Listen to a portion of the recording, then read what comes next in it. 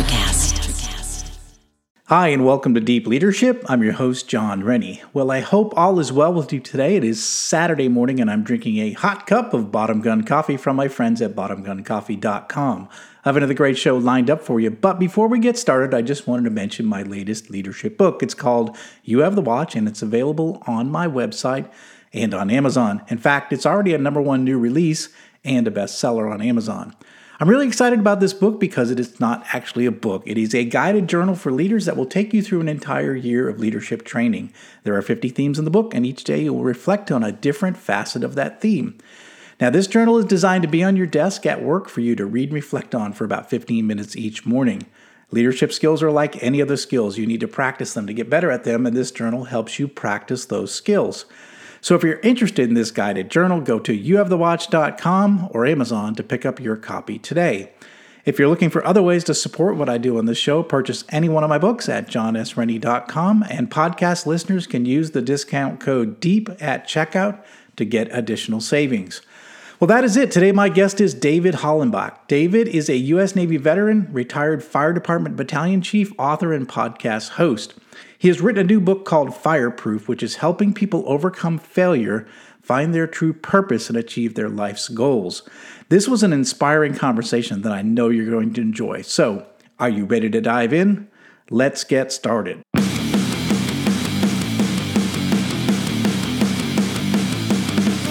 Welcome to Deep Leadership.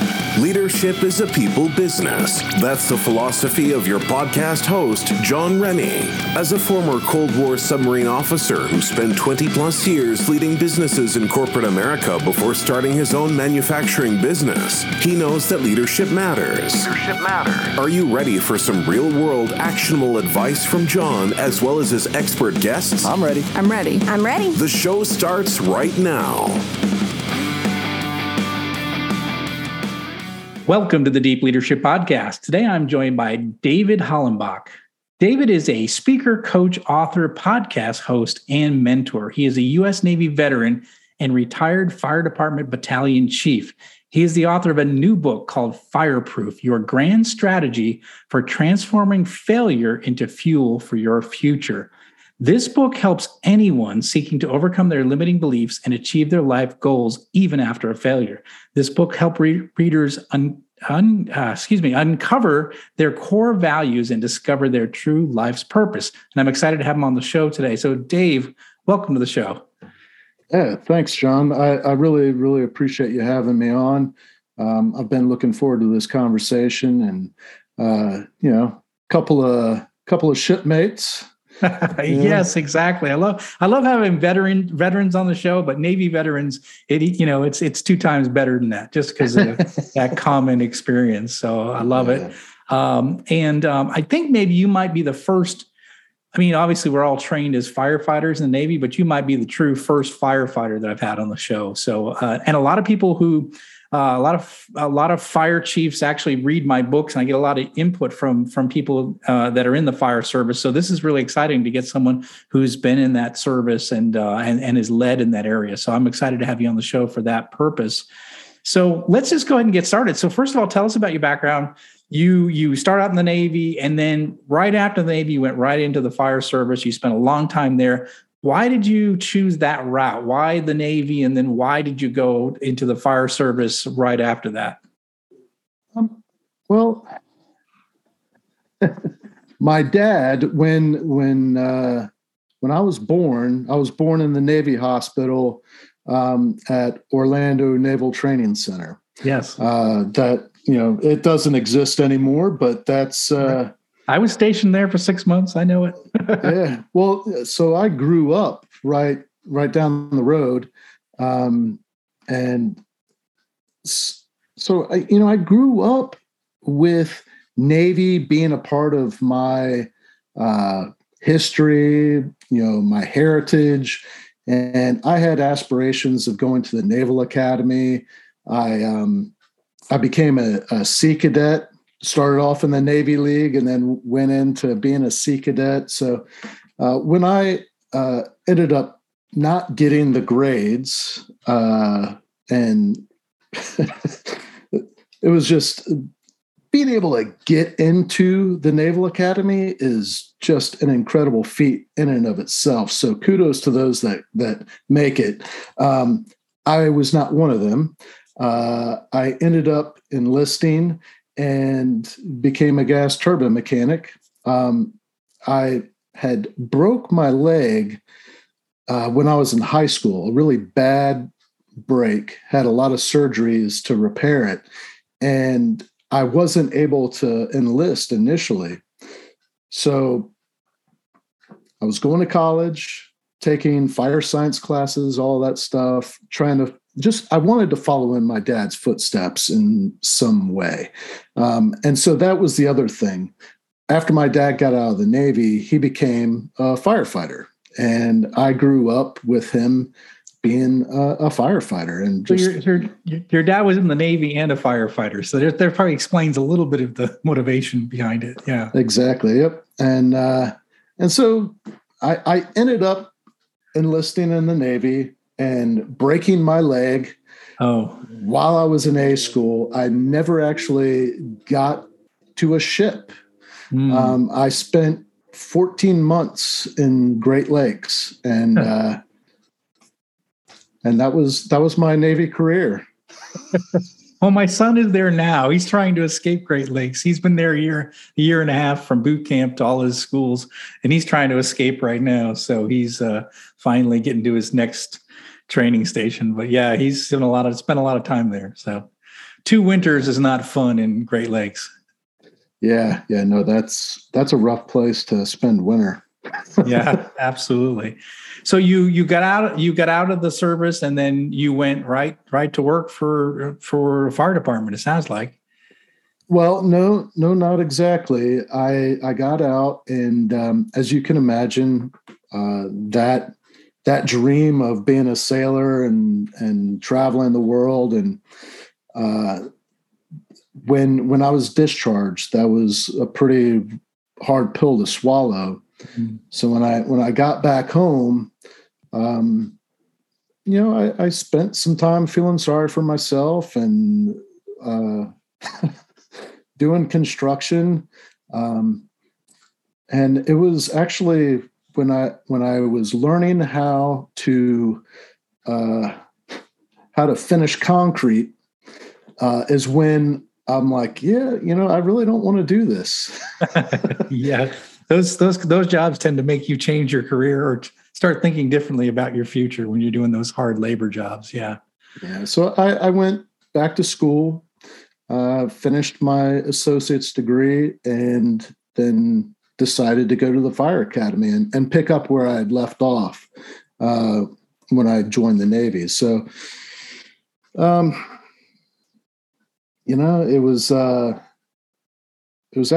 was the part that I left out. When I was in college, I got launched off of a tractor fender. I was in a work study program taking care of the baseball fields at the college. And one day I was riding on the fender of the tractor that we would drag the infield with. And the guy driving, he was going pretty fast into the outfield of this particular practice field where there was a good dip. And I just launched off the fender. And when I landed, one of the screws that was in the top of my tibia backed out. And that was what was preventing me from enlisting. I got to get all the hardware removed. And once I healed up, I was allowed to enlist with a medical waiver. The medical waiver essentially says if you damage this leg, we're not responsible, and you will be discharged. And then in A school, I fell on the stairs. Well, so we were all running up the stairs to get to the showers, wintertime after PT, just to get a little bit of hot water, and somebody's knee hit my heel. I tripped, and a bunch of guys fell on top of me, broke the same dang leg, and I ended up getting discharged. I finished A school, graduated second in my class, thought maybe they would let me kind of skate through, and I had orders to go to Yokosuka, and when I went to do the overseas screening, that's when they caught me. Yep. That's the way it goes sometimes with the Navy. So you got in the fire service and you moved up fairly quickly. I mean, looking at your career, you moved up fairly quickly, and then you end up being in, being the chief, battalion chief in the department. What would you attribute you moving up so quickly throughout your career? What was it that you would say was the one thing that allowed you to move up like that? Well,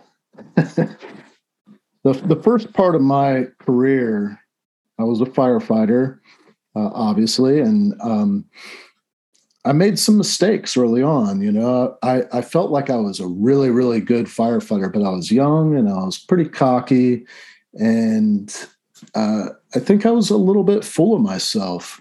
And sometimes, and there's a saying that I have on my website, and it's be humble or be humbled. And life has a way of humbling you when you don't take it upon yourself. So I was kind of a cocky young firefighter, and was very good at what I did. And it was December 31st, 2000. I was celebrating, had too much to drink, got pulled over, was arrested for a DUI, and then ultimately I was terminated from the fire department. I went through the grievance process and was reinstated, but that experience was very humbling. Like a wake-up call. Yeah. And so when I was ultimately terminated in July of 2001, on September 8th, I fell off of a 3-story apartment building. I was working on the roof and I fell off it and broke my back. On the morning of September 11th, I was laying on my couch, high on painkillers, thinking that what was happening was just a movie. And when I sobered up a little bit, that's when I learned that a lot of my brother firefighters had died that morning, and there was nothing I could do. And that was the last time I ever took a narcotic. The rest of my recovery, I took ibuprofen and Celebrex. Those were, anti-inflammatories that I used to help minimize the pain. But that was that experience. And then the alternative to actually working in the fire department was doing roofing, construction, framing, all that stuff. And when I got reinstated, I approached everything with a whole new attitude and a whole new appreciation, because I had already lost it once. I didn't want to lose it again, and I embarrassed my family and my dad, having retired from that same department. Here I am. I'm the third, so I got his name and my grandfather's name, and here I am, dragging it through the mud with my immature behavior. So I didn't want the rest of my career to end up like that. So I worked really, really hard.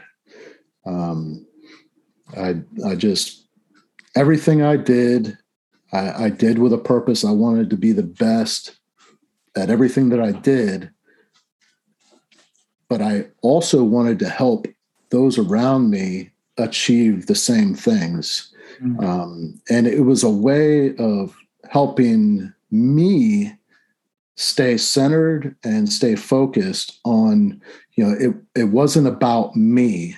It was about the job and about helping the people in the community on their worst day. So I just wanted to be the best. I wanted to be that guy that when I arrived on scene, it wasn't just the citizen that was going, oh, this guy looks like he knows what he's doing. But the other firefighters would have that opinion of me, like, oh, I'm really glad that he's here. Mm-hmm. And to be able to achieve that, you have to be really, really good at your chosen profession, regardless of what it is. And so I feel like I did a pretty good job. And it just led into promotions. If you want to make changes, you got to move up where you have a little more influence. And when you move up, you have to work really hard at mastering that position before you go to the next one. And I just worked really, really hard at each position that I held so that not only could I operate in that, but I could teach somebody else how to be really, really good at it.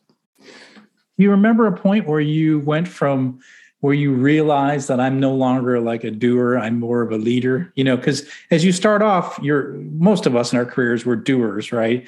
But as we progress and we move up, our job responsibilities change and we do less doing and we do more leading. Did you remember the time in your career where you say, well, it's more about influence. It's more about teaching. It's more about directing and less about how great I am inside the building, wearing the gear and putting out the fire. Do you remember that moment? And what did you think through that process? Well, what was your transformation like becoming a leader? Well, there was two actual, two very profound events or timeframes that I could talk about. So the first one would be when I went from being the driver operator, the engineer on a fire truck, to being the lieutenant, to being responsible for a fire station, the equipment, and the crew.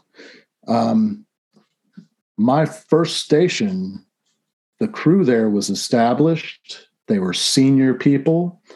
My driver was, getting close to retirement. And she had spent the bulk of her career in special operations. So she was a wealth of knowledge that, when I came into that station, I'm looking at these people and their experience, and I'm like, man, why in the world would they follow me anywhere? Yeah. And when that was a huge smack in the face. Like, man, I might have taken this position a little early. And that's when I actually found this leadership video online. It was actually the School of Leadership at the United States Naval Academy. And funny enough, that Leadership Academy is named after Admiral James Stockdale. Well, there was a Marine Corps colonel that was talking to a group of midshipmen before their graduation, and he does this talk on the 3 C's of leadership: competence, courage, and compassion. And when I listened to that lecture, that's when I'm like, all right, this is what I got to do. And that piece was the competence part. The people that you're leading want to know that you know your job really, really well, or you're working really hard at getting good at it. And the only way that they can come to that conclusion is by your actions. You can talk all day long, but that doesn't mean anything if they don't see it. We'll be right back after a quick word from our sponsors. Leadership skills are like any other skills. You need to practice them to get better at them. Best-selling leadership author John S. Rennie knows this. That's why he's written a new book called You Have the Watch. It's a guided journal for leaders designed to take you through an entire year of leadership training. By the end of the year, you will master 50 of the most important leadership skills. If you want to have a greater impact on the results and people in your organization, go to youhavethewatch.com and pick up your copy today. And then the next step, all right, because in that position as lieutenant, I'm still operating in some capacity on the fire ground where I'm actually doing work and getting dirty. Not to the same degree as a firefighter, but still to some degree. When I made battalion chief, that's when I was responsible for 6 fire stations and all those people. And then being the one that is ultimately in charge of operations on a big incident. So that's when you have to really trust that the people inside are carrying out what you ask them to do and that they're operating within the SOPs and just the way that you handle that as a leader is by building those relationships before you ever get to that point, and knowing what their strengths and weaknesses are and working really hard at developing them so that you know what you're getting when you ask them to do something, you know? Yeah, absolutely. Yeah, because you're no longer, it's like the coach. The coach can't be on the field. You know, you've got to train your people, you got to recruit, train, develop, and then you got to step off the field. And that's a hard thing for a lot of people to do, to step off the field and trust the people that you have in your group to be able to carry out your actions, especially when you're on the sidelines and you're not in the building, you're not in, in there. And it's hard sometimes. I know for myself, it's hard because I know how to do things and you want to jump in and you want to help, but you also have to let your people bring out their best and bring their best to the table. And, but it is hard to make that transition and to sort of let go and trust the people that you've trained. It sounds like you had to do that. You couldn't, the battalion chief doesn't go running into the fire first, right? Unfortunately. No. Actually, this is a really cool story. One of the last big fires that I was on, I got assigned as the Division 3. So I was on the 3rd floor of this apartment complex. There was already a battalion chief on scene that had established command. And because this fire became a second alarm, another battalion chief was added and an assistant chief. So I get there on scene and immediately get assigned to the operations on the 3rd floor where I'm managing a lot of crews. And it was like, oh man, this is so, you're a kid again. Like you get to get a little bit dirty. Right. Yeah, absolutely. That's good. That's interesting. So I want to talk about your book because I think that's going to be really kind of something to talk about here. That's important. You've got a new book. It's called Fireproof. Now, why did you feel the need, or why were you compelled to write this book? Who is it for? Well, it started off as a leadership book for the fire service. Right. And shortly after, 2019 was a really tough year for me. And I was struggling with PTSD, and I made some pretty big mistakes in my personal life that ultimately resulted in me being terminated a second time. And when I left the fire department at that point, I had enough time in that I could retire, but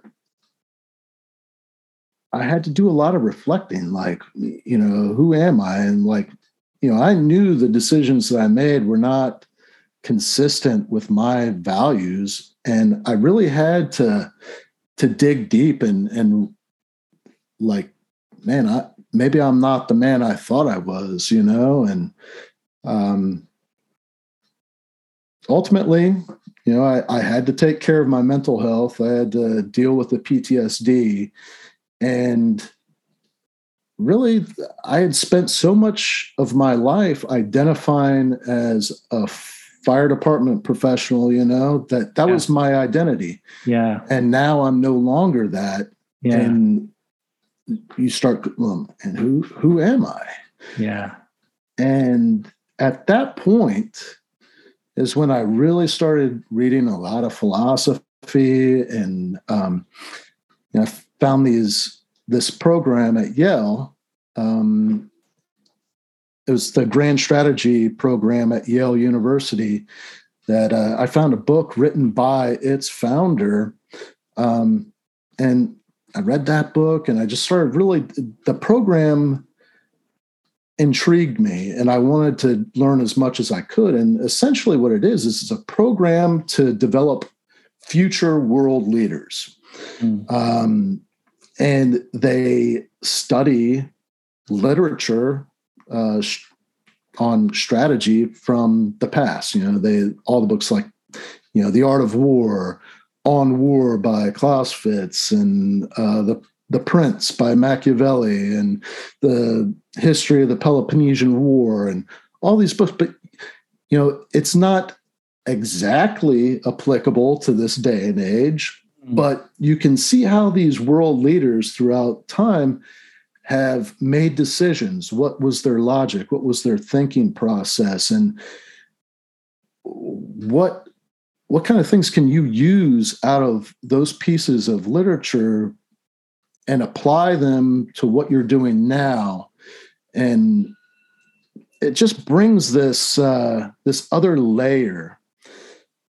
And I was thinking, if I could apply this to my own life and look at all of these writings from history's greatest thinkers and religious leaders and philosophers, and what do they feel is the meaning of life? What is the purpose? Why are we here? And how can you identify, how can you sit there and say, this is my identity, this is who I am? And so after going through that process myself, I found that there's some common threads through time, and I wanted to apply that to my book about leadership, because one of the things, and I'm sure you would agree with this, is that when you're in a leadership position, if you're not really good at leading yourself, you're not going to be very successful at leading others. Oh, yeah. I talk about this a lot. It's the put your mask on first before helping others, right? You can't be helping your team if you are dealing with your own challenges, right? So it's mental, it's spiritual, it's physical, it's financial. Are you taking care of those things? Your family, are you taking care of that? And if you do have that solid foundation, then you're able to help teach, train, stretch yourself. You can handle the storms when they come because you've got a firm foundation. But when you let that slip, it's really important. I know it's what you're talking about, is that you then become vulnerable, and you're not as good at being a leader when you're dealing with some sort of stressor outside of work, and it does affect you. And I'm talking from experience, having been a leader for 30 years. I've had points in my life where certain legs are falling down, whether it was physical or whether it was spiritual or emotional, or financial. Those things, they get you off kilter, and then your mind is focused on other things. You can't be present with your team. Yeah, a big part of it is to lead yourself first. That's a big part of leadership. And it sounds like you recognize that through all this research. And as you started applying and thinking about your life, it's like these are very important foundational issues. You got to know, take care of yourself, but you also have to know yourself and know, what do I want to be? What's my mission in life? Where do I want to be? What's my why, as you say in the book, right? Yeah. Yeah. The that concept of self-leadership wasn't foreign to me. And when I had these big failures, I would go, man, I know better. Like, what is my issue here? And when you start looking at what drives you, what is it that you're looking for in your day to day? And we're all looking for one thing: happiness. That sense of well-being, satisfaction, being comfortable, but being happy. Mm-hmm. And when you're struggling with PTSD and you're denying that you're having issues, you're chasing this dopamine fix. That's, veterans and first responders, divorce rates are really, really high. Oh, very high. Absolutely. One of the reasons I got out, by the way. So I kind of like my wife. I want to stay with her. So, yeah. But you find that your relationships suffer, start self-medicating, or, risky behavior where, there's adrenaline junkies. They do stupid stuff just to get that thrill, get that endorphin rush. Mm-hmm. There's, infidelity.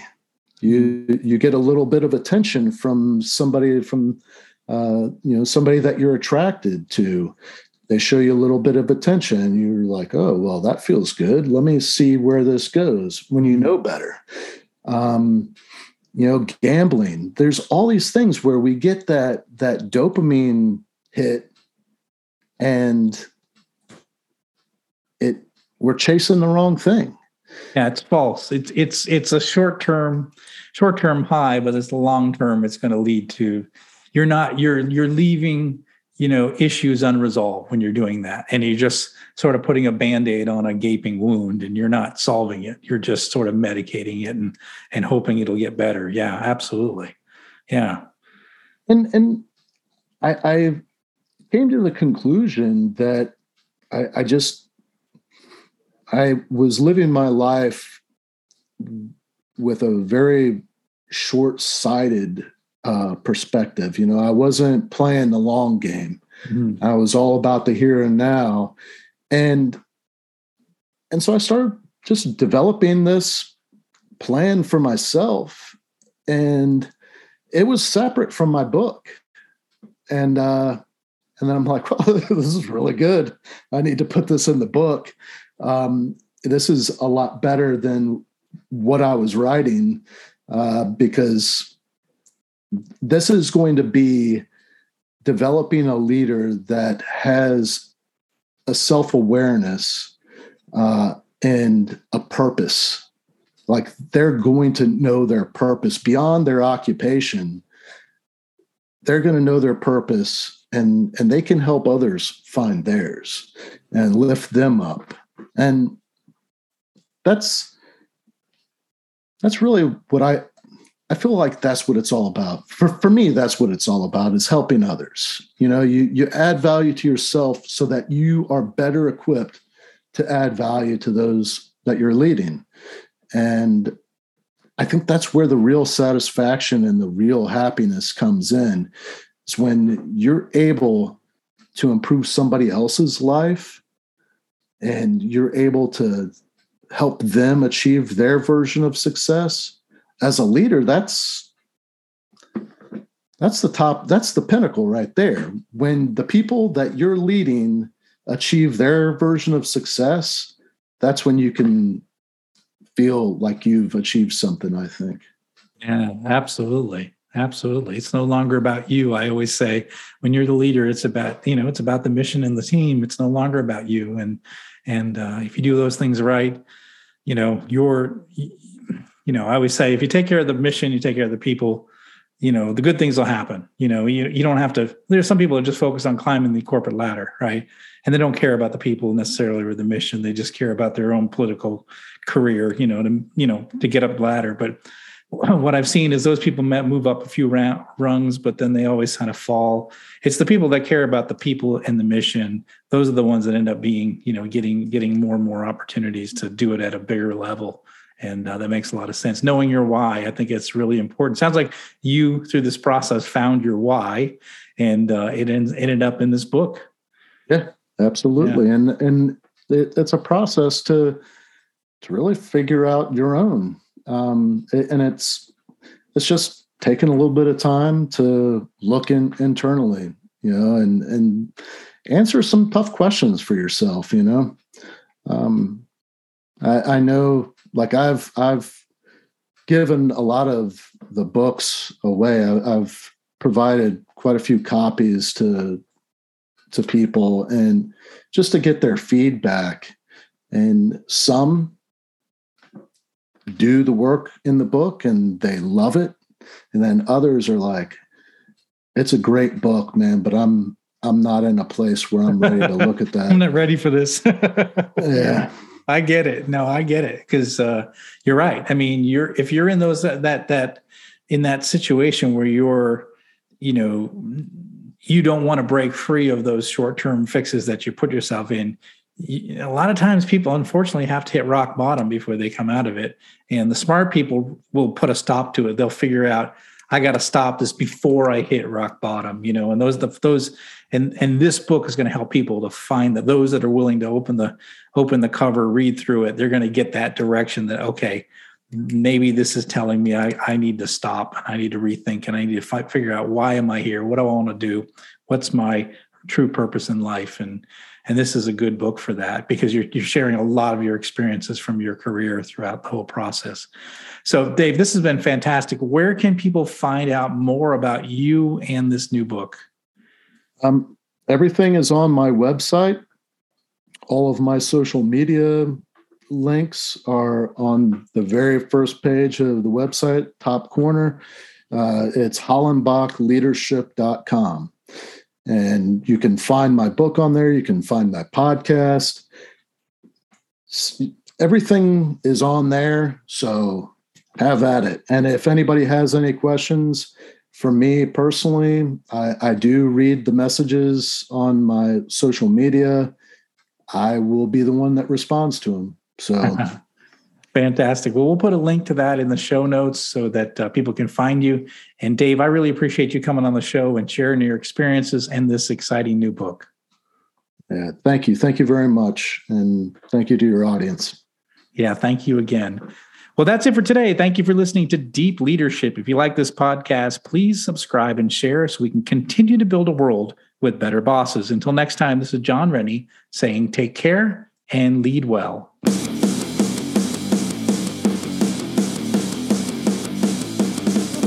Thank you for listening to Deep Leadership. Thank you. Thank you. Thank you, thank you, thank you for all you do. We hope you enjoyed today's episode. For more information and updates, please visit our website at www.deepleadershippodcast.com or johnsrennie.com. Until next time, take care.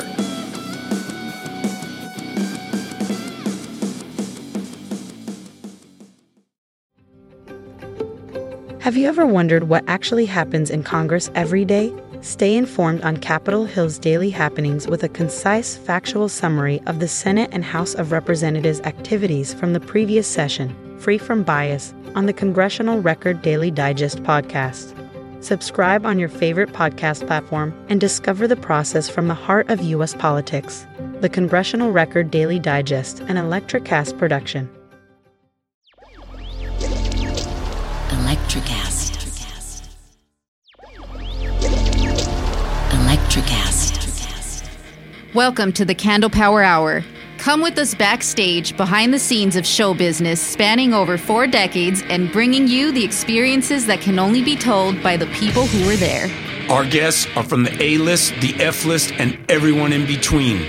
Get set for some of the most insane, hilarious, and inspiring stories you will ever hear. I'm Mercury. And I'm Diego. Your host for the Candle Power Hour.